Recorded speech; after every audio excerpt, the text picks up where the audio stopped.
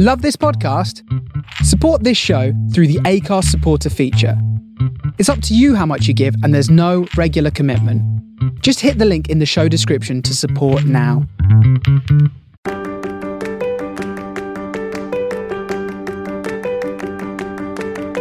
Welcome to Backstage With, conversations with your favourite theatre actors and creatives.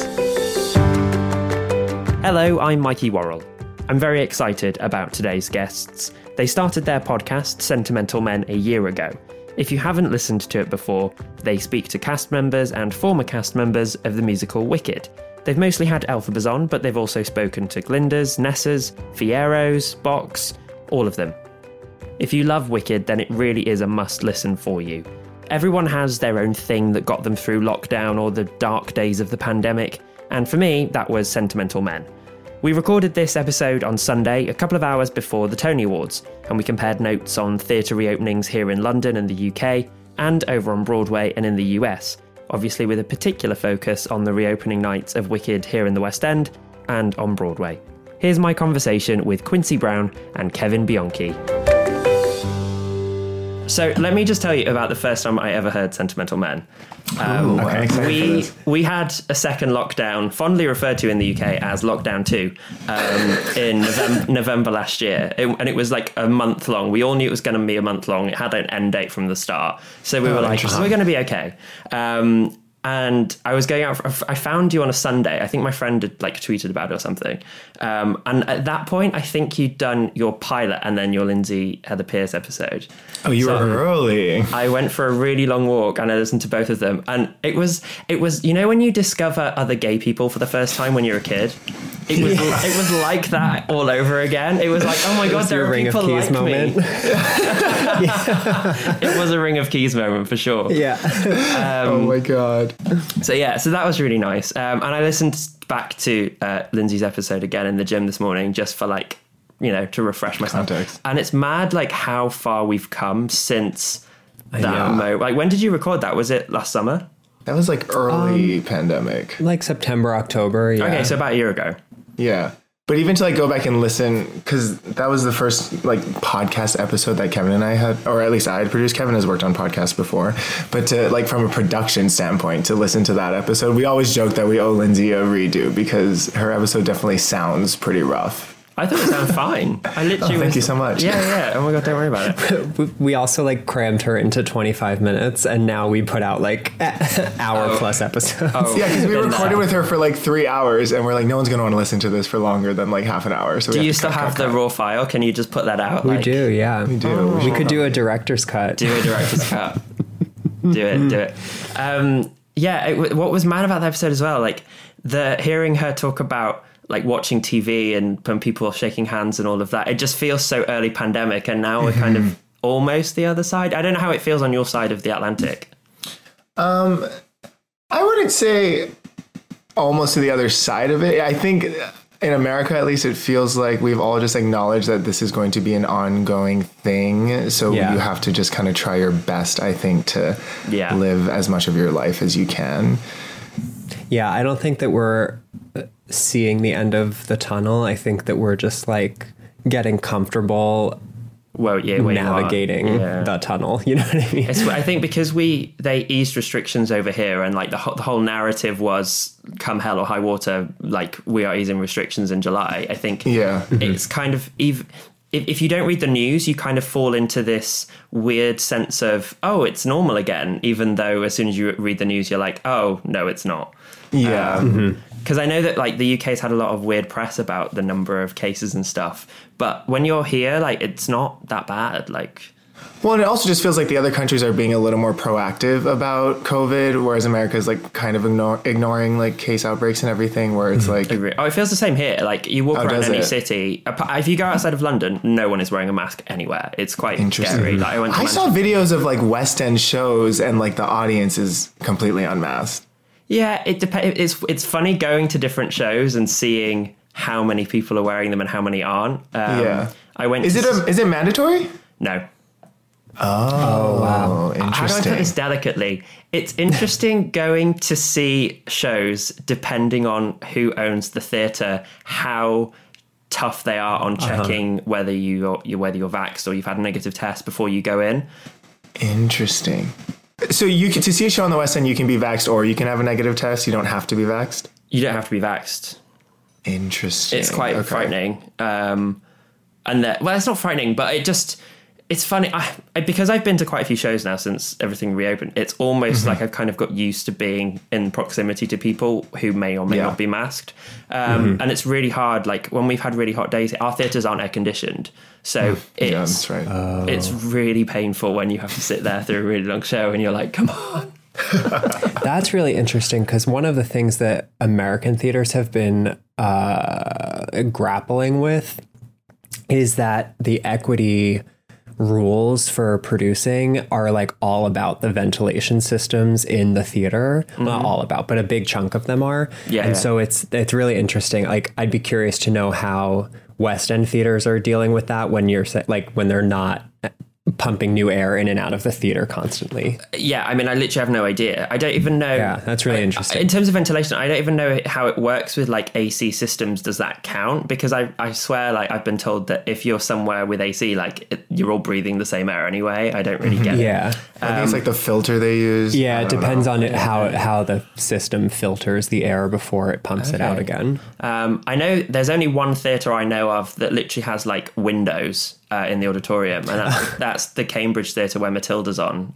But you would think that like American theater would be less together, but I think for the most part, it seems like Broadway kind of really got the reopening right as far as like rules and regulations go for COVID. I've always found like Broadway theatres are so much more up together, and I don't know, just think about things a bit more than over here. Like, like the first time I went to Broadway, the first show I ever saw on Broadway was Newsies. And I was like, oh my God, they have Wi-Fi. And it was Mikey, that was my first Broadway show too. Oh, snap.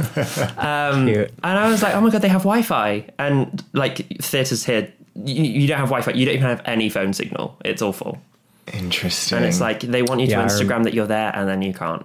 You can't. I guess I'll do it tomorrow. Yeah. To be fair, Newsies wasn't the first show I saw in New York. That was Into the Woods in Central Park, which still was one of the best nights of my life.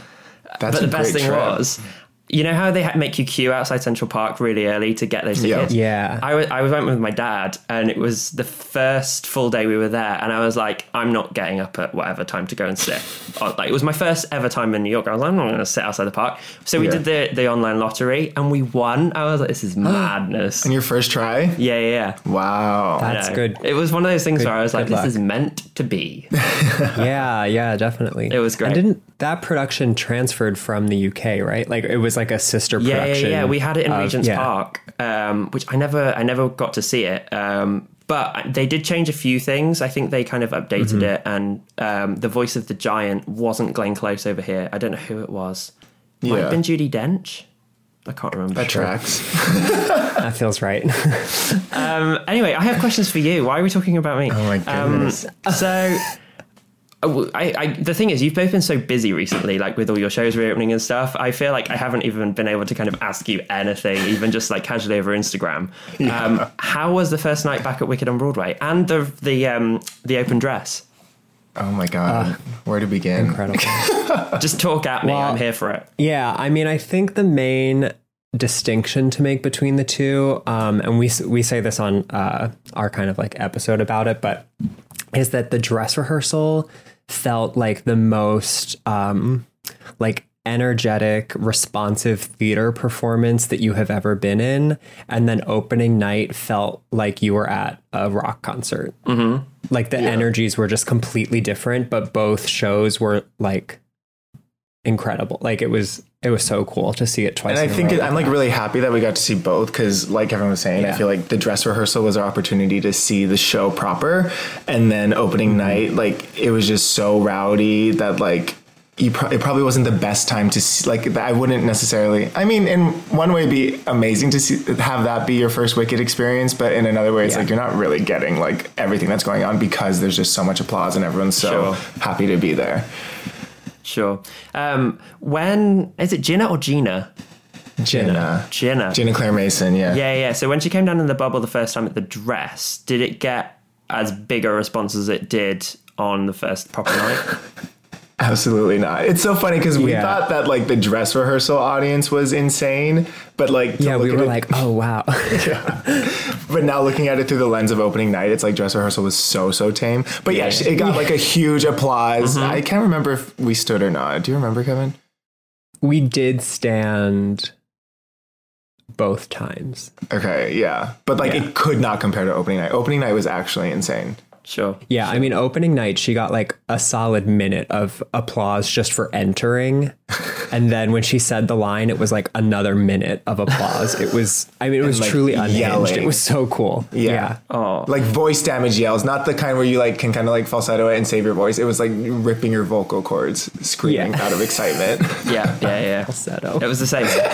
The interesting thing here was, because I'm guessing they must have had conversations before the show, like with her saying, just hold off, just wait. Sure. Like they knew it was a moment. Because here, they didn't wait. They just plowed through, yeah. See, that's so interesting to me because your UK Wicked team, like, professionally recorded that entrance. So, like, they obviously knew it was going to be a moment. Why wouldn't they give it more of a moment? And you couldn't hear it. I think maybe because I was in the audience, like, and then watching it, I was like, that's not how it happened. It's not how it happened. Liars. Well, it was. Well, it wasn't. No. So she literally just said the line. She probably allowed for like 20 seconds of cheering, and then she just said the line. But I could see that she'd said it, but I was like, didn't hear a word. That's weird. To the point where she then carried on. Was your first UK show as rowdy as like Broadway was, you think? So initially, yes, absolutely. Like we all stood when Glinda came down. It was all lovely. And then I kept sort of eyeing the screen with the conductor on to see how much he was like, and off we go. Wow, very courteous of you. But I was just intrigued because I was like, who sort of sat Sophie Evans as Glinda down and was like, don't wait, just keep it going. I just thought it was a really weird way to do it because it's like it's the line that we all waited to hear and then no one heard it. Yeah. I had a similar with Lindsay's entrance, with Elphaba's entrance. She like ran down stage and everybody stood up to cheer, rightfully so. Yeah. But then they just plowed through with Dear Old Shiz. Like there was no pause before they like bum bum bum. Like I expected a hold, but they just went straight into the singing. And I was like, I mean, people kept clapping over the singing, but it was like, you can clap over that part. I don't know. It was like weird that Jenna Claire got like 3 minutes of entrance applause and Lindsay got 30 seconds. And I think it's because it's the line. I think it was more for that moment and not for like we're giving this to Jenna Claire, That's so literally the reverse happened here. Everyone stood when Laura ran out and then they literally held to the point then it was probably a minute and a half later when they did the dun dun dun and it was like, we're still on that's what I was expecting. Yeah. So we literally got the reverse. That's so funny. Opposites. That's kind of cool. So to answer your question though about whether or not it was rowdy, it was a really hot day. Our theatres aren't air conditioned, and it was just really interesting as the show got further and further through, the audience clearly got more and more fatigued, and through Act 2 it just really like petered down, and there was a lot less, or it was just a lot less sort of more sporadic across the audience.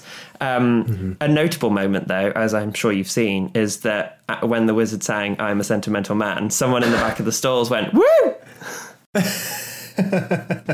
Wait, that makes us so happy. I feel like that didn't happen on Broadway.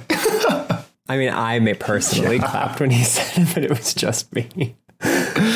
No, I feel like there were a lot of sentimental men in the audience of the UK opening. I was like, wow. Yeah. Oh no, you were mentioned a lot. Like there was a lot of chatter. For sure. Oh my gosh. And the thing was, like, when that person whooped, if someone had started clapping, I would have joined in, but I just wasn't brave enough to do that myself. No, Sorry. Sure, it's a lot of pressure. I wasn't even brave enough to do it. Yeah. But what you were saying about the audience petering out, that's funny because I turned to Kevin probably 20 minutes into the show of opening night and was like, this show is going to be like 4 hours long if we keep this up. And we kind of did. Like, I don't think our audience petered out, to our detriment. Like my hands were so sore after. I had no voice. Like it was really painful towards the end, but everyone was just so excited. Yeah, I would say that we started clapping for less time towards the end, but like the intensity never went down. Like people were cheering the whole show. Pretty historic moment. It did kind of drop off a little bit, but then at the end, it obviously was back to like full appreciation. When will you go back? How long do you think you'll leave it before you go again? We floated the idea of going back for the anniversary just because that feels like a moment, and we probably should. Yeah, I think that would be the soonest we go back, right, Kevin? Although Jenny DeNoia was on this week, and a coworker of mine was like, would you want to go? And I was like, honestly, yeah, if you want to do that. But then we looked at tickets, and it was a little expensive, so we were like, we'll hold off. Okay, fair. Our anniversary is on Tuesday, and I am going. Oh, really? So you're going sooner than we are, back to back. Yeah, and it wasn't intentional. It was just, I'd rather go and not have the FOMO than not go and be like, oh, I should have gone. That's how I kind of feel. How did you feel watching it again after such a long time? Like, because you know how we all know the words and like we know what's coming. Yeah. Did you, were there like random lines that you were like, oh, I forgot she says that or anything like that? I think before the dress rehearsal, I had a moment at least where I was like, oh, we're about to watch Wicked in its entirety, you know, because I think all of pandemic, I was only watching like the Wizard and I Defying Gravity, No Good Deed clips and stuff. I never really like sat down and was like, let me watch a full bootleg of Wicked. So I think to just see the book scenes again was kind of fun and fresh because I hadn't really thought about it in a while. One thing I did notice is the underscoring in Thank Goodness when Glinda is like, I'll marry you. It'll make you happy too. Right? Yeah. They're playing Popular under that. And I had never in my life noticed that. Yeah. I had a moment like that. And I noticed the underscoring and then it was gone before I could sort of process in my head what it was. And I was like, no, wait, come back. No, do it again. Yeah. I had moments like that because you're right. It's like when you're not seeing the show, it's like the whole show exists in like the 45 minutes of the cast recording. Yeah. So like sitting through it for the first time at dress rehearsal, I was like, this show is long. Like, I know it's a 3-hour show, but it's like, oh, this show is like... She is lengthy. Like almost 3 times as long as I remembered or like I feel like it is. But I had moments like that a lot with like the choreography because... I don't know if they came over and like reset the West End production, but like the full creative team came and like got the show back to like opening night shape. Oh, wow. Okay. For the Broadway production and the touring production too. I imagine they did something similar for West End. I would imagine. I don't think they flew the Americans over, but I know Stephen Aremus popped in when he was over for Frozen, but I don't know about any others. Interesting. Okay. Yeah. But so it's like all the choreography was so crisp and like, again, during Thank Goodness, like so much of the choreography in that song is like a step forward or like a gesture or like it's all like very specific things that previously I had always just taken as like, you know, this track moves on this beat, then this track moves on the next beat. But to see that like the actual things were these like designated, it was just also like it really, the like intention of everything really came through because the show was in such good shape for me. Were there any moments when you were like, oh, I forgot how much I love this bit? Because when March of the Witch Hunters started, I was like, this is a bop. Like, I love this bit. And I just kind of hadn't like realized that I loved that bit so much. For me, and maybe it's because Kathy Fitzgerald is so incredible as Morrible, but all of Morrible's stuff was really hitting during dress and even opening in a way that I hadn't really internalized before. Like it was so funny when she was funny, and then her pre-Defying Gravity speech I thought was so terrifying. And like, oh yeah, I've listened. It was great. I was so glad that got applause. I was like, yes. Deservedly so, But like when you watch bootlegs, you skip over that speech and stuff. You know? Of course. So like I never really thought about it, but then like watching Kathy Fitzgerald do it, I was like, wow, this is terrifying. Quincy, I know the story very well of your first time at Wicked with Dee and Patty, but Kevin, God. I feel like but you talk about it all the time. But Kevin, I literally don't know the story of the first time you saw the show. Fill me in. Sure. So I saw the show in December of 2004. So I saw Adina. I saw Adina like a couple weeks before the end of her run. And I would have seen Jennifer Laura Thompson, but she was out that day. So I saw her fresh, bright-eyed young standby named Megan Hilty. One of like the first few times that she went on, it was like right after she had joined the company. And it was great. I mean, it was like, I grew up like only about maybe an hour outside of New York City. So like I was lucky enough that like going to see shows was like a frequent part of my childhood. And so I saw the show literally like a week before Adina fell through the trapdoor. Man. Like it like, yeah, maybe even a couple days before. So I remember feeling real lucky that we got in when we did. Confession, I've never actually seen Wicked on Broadway. That's valid. Yeah. Okay. It's just because you don't live here. I know, but every time I've been to New York, I've always been like, should I? And then it's always been like, I'd rather go and see stuff that I can't see in London. Definitely. Yeah, and it's not going anywhere. Well, yeah, I know, but there have been pairings where, like, in retrospect, I'm like, because the first time I was there was Jackie, and Donna was the standby, so I was like, I would like to see Donna Vivino. Oh, gotcha. Mm-hmm. And you know, she used to like she used to tweet like green 7 p.m. I had like notifications on my phone because I was like, if she tweets that she's going on, I'm going to the Gershwin. I had that for Carla Stickler. Yeah, and then like I won't bore you with like every pairing that's been on Broadway while I've been there, but it's just never happened. And it's crazy. Like when Rachel Tucker was there, I missed her by like a couple of months, but I would have loved to have seen her do it in New York. Did you see her on the West End? Many, many times. Sure. Jealous. I do think it's interesting. I saw Wicked on the West End once, and it is interesting just to see like a foreign production and just the minute changes, especially like another English speaking production that's foreign. It's just cool to see like the small changes that are made. Yeah, for the culture. Yeah, it's like the London one. I feel like, I mean, I haven't seen the Broadway one, but like the London one does feel different, doesn't it? Like, yeah, definitely. I have been backstage and on stage at the Gershwin, so I kind of, at least I've seen it in the flesh. Cute. I just haven't seen the show. Are there any Elphaba Glinda pairings that have never happened that you would love to have seen? Yeah. I wanted back in the day Mamie Paris and Patty Murin to do it together. I think that would be perfect. And I also think height-wise they match, so I think they'd be a great pairing.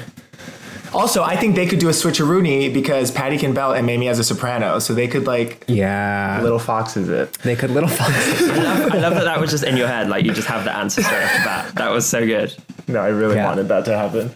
Kevin? I don't know that there are any pairings that I ever like coveted, but there are certain, I'm trying to think of a good example, like somebody like Emily Cook, for example, like who like did the role when she was so young. Like I would love to see like some Elphabas or Glindas who did it like right out of college to like come back with a few more years under their belt and like see what they could bring back to it. Yeah.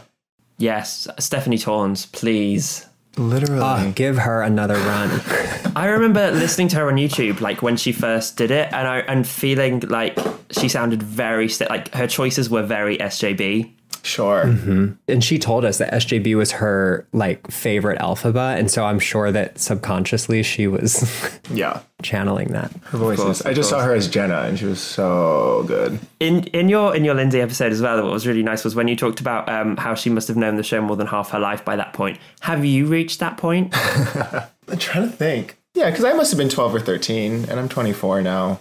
Yeah, I'm definitely past it because I was 12 when it came out and I'm almost 30. Well, we were talking after Dress because we said that this Broadway cast reads very young on stage. So all of the college stuff, for me at least, it was the first time like, oh, we're watching kids in college. Like Dancing Through Life felt very like college kids on campus, which is the first time I've like kind of recognized that. And then Kevin was like, are they younger or are we just like older? So it doesn't seem as like we're watching adults on stage do this anymore. Yeah, like I've never been the same age as an Elphaba before. And now I am. That's wild. Yeah. It's like when you realize that a pop star's younger than you and you're like, oh no. Yeah. Yeah. I don't like it at all. So one of my favorite episodes that you've done is James Kennedy, because I feel like there isn't a wicked gay alive who doesn't know who James Kennedy is. Oh my God. Yeah. That's a pull quote. I'm not wrong, right? No.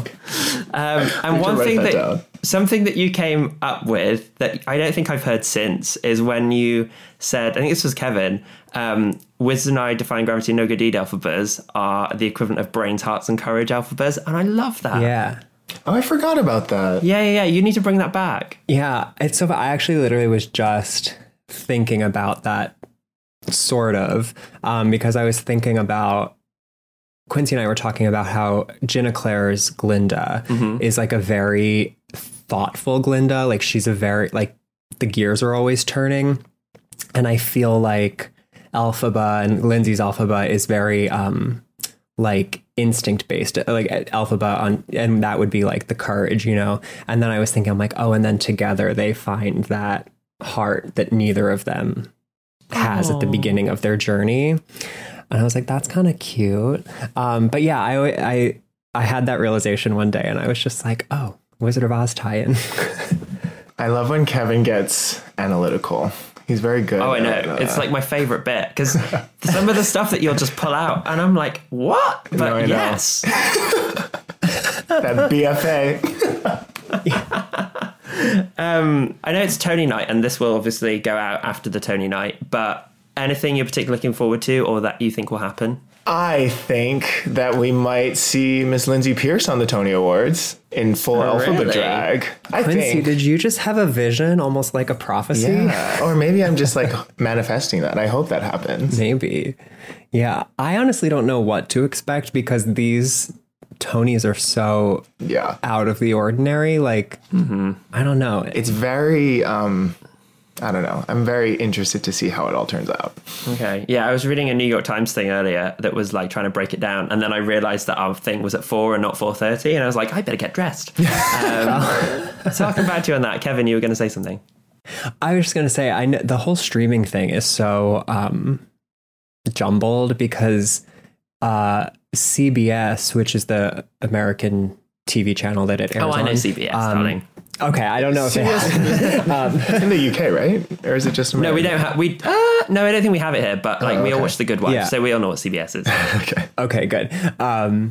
But their contract with the Tony Awards expired over the pandemic. And so there was this like huge like, where are we going to have the Tonys if we have the Tonys kind of thing? I was talking to someone. Like, go ahead.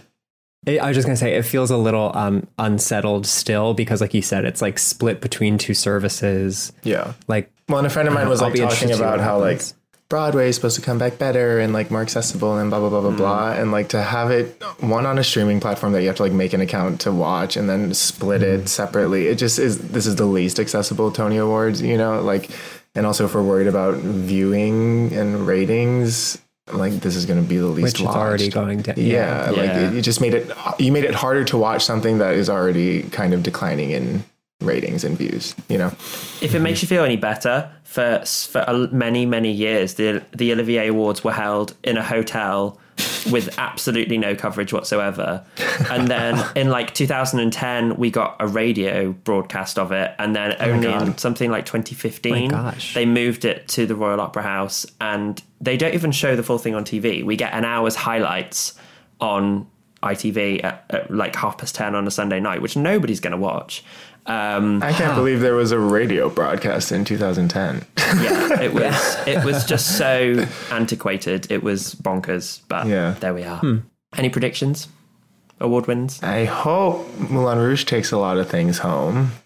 I'm interested. I feel like the Jagged Little Pill of it all, there's been so many things coming out about Jagged Little Pill and leading up almost to the point where it's like someone has it out for Jagged Little Pill and is purposely trying to ruin its Tony campaign, because I feel like all these things are dropping so soon.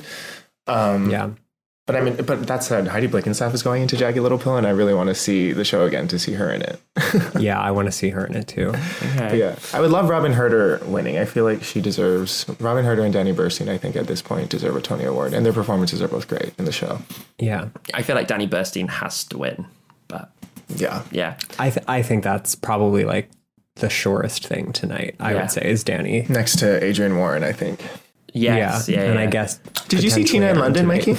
I haven't seen it yet. I feel terrible, but I have not been. I'm not like the biggest Tina Turner fan, so I've always been like, it's still on, I'll go at some point. Yeah. So, and I think it has reopened now, so I probably will go at some point. It's fun. Did you both see The Inheritance? And if so, what did you think? I saw it. Did you see it, Kevin? Kevin, you would love The Inheritance. Kevin, you didn't? It was so good. I've read, like, I like the story. I just didn't see it when it was running. I feel like I was it's unemployed like at the time and not buying tickets. Sure. I loved part 1. I remember loving part 1 of it, and then part 2, I can't even remember what happened. Part 1 is the one that ends with all of them coming up on stage to the house, right? Yeah. Did you see them both in one day, or did you do it over 2 different nights? I think I did it over 2 different nights. Okay, yeah, that helps, I think. Part 2 was like heavy, like there was a lot that went down. It was a bit crazy. I remember like a pool party. A bunch of boys in Speedos is all I remember from part 2. Yeah, it basically sums the whole thing up. How was that last 5 years that you saw? Oh, it was great. It was really good. Yeah, because we had the second stage production about 5 years ago. Oh, really? The Betsy Wolfe one. Yeah, we had it with Samantha Barks and Jonathan Bailey. Right. Who were both really, really good. But did you see that production? Bootleg. Okay, fair. Yeah. It just didn't look great. And this one, they've completely reimagined it, and it's so clever. And like they have a piano on a Revolve that they both play, but not all the time. So you can see the MD like in the back, and sometimes he'll like pick up midway through a song. It's very clever, like how in sync they all are. But what's heartbreaking is they play each other's songs. So when it gets to Nobody Needs to Know, Kathy is playing Nobody Needs to Know. It was heavy. That's really cool. Yeah. I like that. I love that. That is so cool. That's a really great usage of the like actor musician trope at this point. Yeah. You know what I mean? Like that's an innovative way to use that. And it wasn't like actor muso like shoving it in your face. It was just really quite subtle, and it was just kind of like, yeah, we're doing it, but we're not making a big thing of the fact that we're doing it, which was really nice. But everything was, even like the story of Shmuel, which can be really boring, was great. They had it like they put like a doll's house on the piano, and then he's like standing on it when he's playing the guitar. It was just so clever. It was really, really cool. Shmuel is like a song that you have to opt into right at the beginning, because if you like tune out in the beginning and then try to get into it, it's not going to happen. I know. I took my friend who did not know the show, and I was sitting there like, does she have a clue what's going on? I really hope so. But she really enjoyed it, so I was like, phew. Shmuel is a song that like when I was a teenager discovering last 5 years, I was like, skip this, like who cares about this song? And now like as a person who is almost 30 and like struggling to find my place in my career, I'm like, no, Shmuel, it's so nice. Kevin, you are all of us.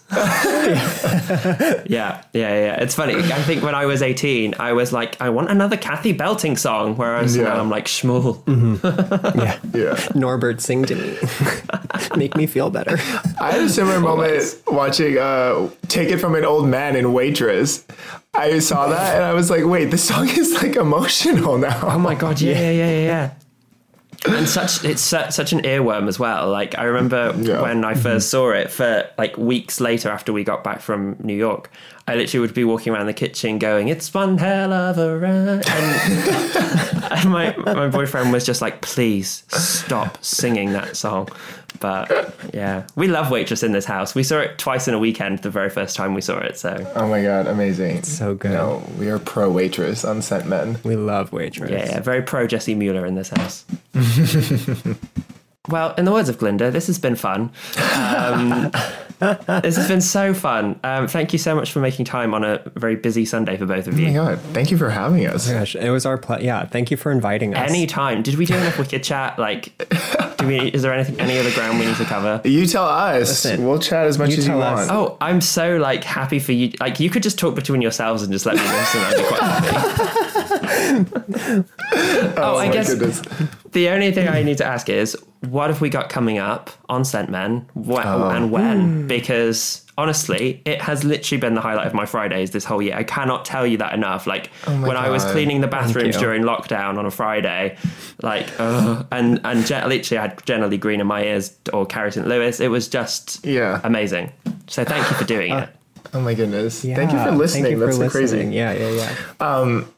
Well, after this, we're recording an interview with our most requested guest, I would say. Mm-hmm. Okay, fun. But yeah, Kevin, do you want to talk about like this month? Because it's kind of different. Yeah, so this month, the month of October, the month of Oztober, is we're going to do an episode of Sentimental Men every Friday in the month of October. So we have 5 new episodes coming out. We have a little review of our dress rehearsal opening night experience. We've got 2 interviews coming up. We've got a listener episode, and we've got a fun kind of like really nerdy kind of like oral history of Elphaba episode that I think is going to be really fun. So we're really pumped about what's coming up this month. And I think the 2 interviews are killer. Our first interview is, like we said, with one of our most requested guests. And the second interview, I think, is going to be a real curveball for all the listeners. It's going to shake things up. But it's going to be so interesting. No, not yet. So yeah, if it ends up working out with this person, which I feel like it is, it's going to be a super interesting episode, but it's going to be a curveball. Okay. And what about the Glinda representation, Kevin? Where is that coming in? Well, we got stopped at the Gershwin by a listener who was like, bring back Glinda's Corner. Bring back the Glindas. Oh my God, yes, please. Yeah, I will say we can't give too much away, but I think Quincy and I have some ideas for the future of the podcast that I think will make it easier to include some actresses who have played Glinda. I'm not even sure what Kevin's talking about. And that's big. I love how much you enjoyed saying, I can't reveal too much. I can't reveal too much, but... And I guess just finally, like, on behalf of the international Wicked community, thank you for your service, because I genuinely feel like... No, but you're laughing, but it's so true. Like, everyone I speak to who knows about your podcast, or when you tell them about it, they're like, oh my God, I need this in my life. And I just feel like you did it at the perfect time when when all these Wicked fans around the world were just starved, and you know, we all ran out of New Defying Gravities on YouTube. Like, sure. Well, I mean, that's why we started it, because like we were just sitting at home. Yeah. I was unemployed, doing nothing, and it was like we need something to just like channel all this like energy into, you know. Sure. Yeah. And I think too, like over quarantine, all those Instagram accounts where like, let's hear it for the Choice and Broadway Belters, like those kind of like bootleg accounts were popping up. And so like you said, like everyone was like in the mindset of like thinking about all these different actresses and all these different bootlegs that I agree. I think we like struck at the right time. Sure. It was the day that I did the search and clicked this week and nothing came up. You know, it's been really nice. It's been so cool to see that there are so many other people out there who are like as crazy as we are, you know? Yeah. Because there was a part of me that really thought doing this podcast was going to be so cringy, but it's been cool to like... No, but you've done it in such a nice way. And I think a testament to that is like the fact that you've got Stephanie Torrens and Lindsay just being like welcoming you in. And it's like, yes, we're not crazy. We all just love this a lot. Yeah. No, it's been really nice. Really, very cool. Really, really cool. Well, have a wonderful rest of your Sunday. Enjoy the Tonys, obviously. Thank you. Obviously. You'll wake up to the news. It starts at midnight our time, so I'm like, no. You're not going to stay up for it, Mikey? Do you know what? When I was 20, I did. But now I'm 30, I'm like, no. It's Monday tomorrow. Like, no. I know. It's God. Well, this is so fun, Mikey. Thank you for having us. Thanks again for having us. Oh, you're so welcome. Literally anytime. Truly, because like your podcast feels so highbrow to me, so it's very cool to be on it. It's really not. I honestly just love them. Not only is Sentimental Men my favourite podcast, but their Instagram content is just top notch. You can listen to Sentimental Men on any podcast platform and follow them on Instagram at SentMenPod. That's SENTMENPOD. Or you can find them individually at QU Brown or at the Kev B. That's B the letter, not B the animal. Insect? One of those. You heard us talk a little bit about the last 5 years just then, and on the next episode of the podcast, I'll be joined by Ollie Higginson, who's playing Jamie in that production at the Garrick Theatre in the West End. If you're enjoying this series of Backstage With, then please head over to our Apple Podcasts page and leave a rating and a review. Until next time, thank you very much for listening.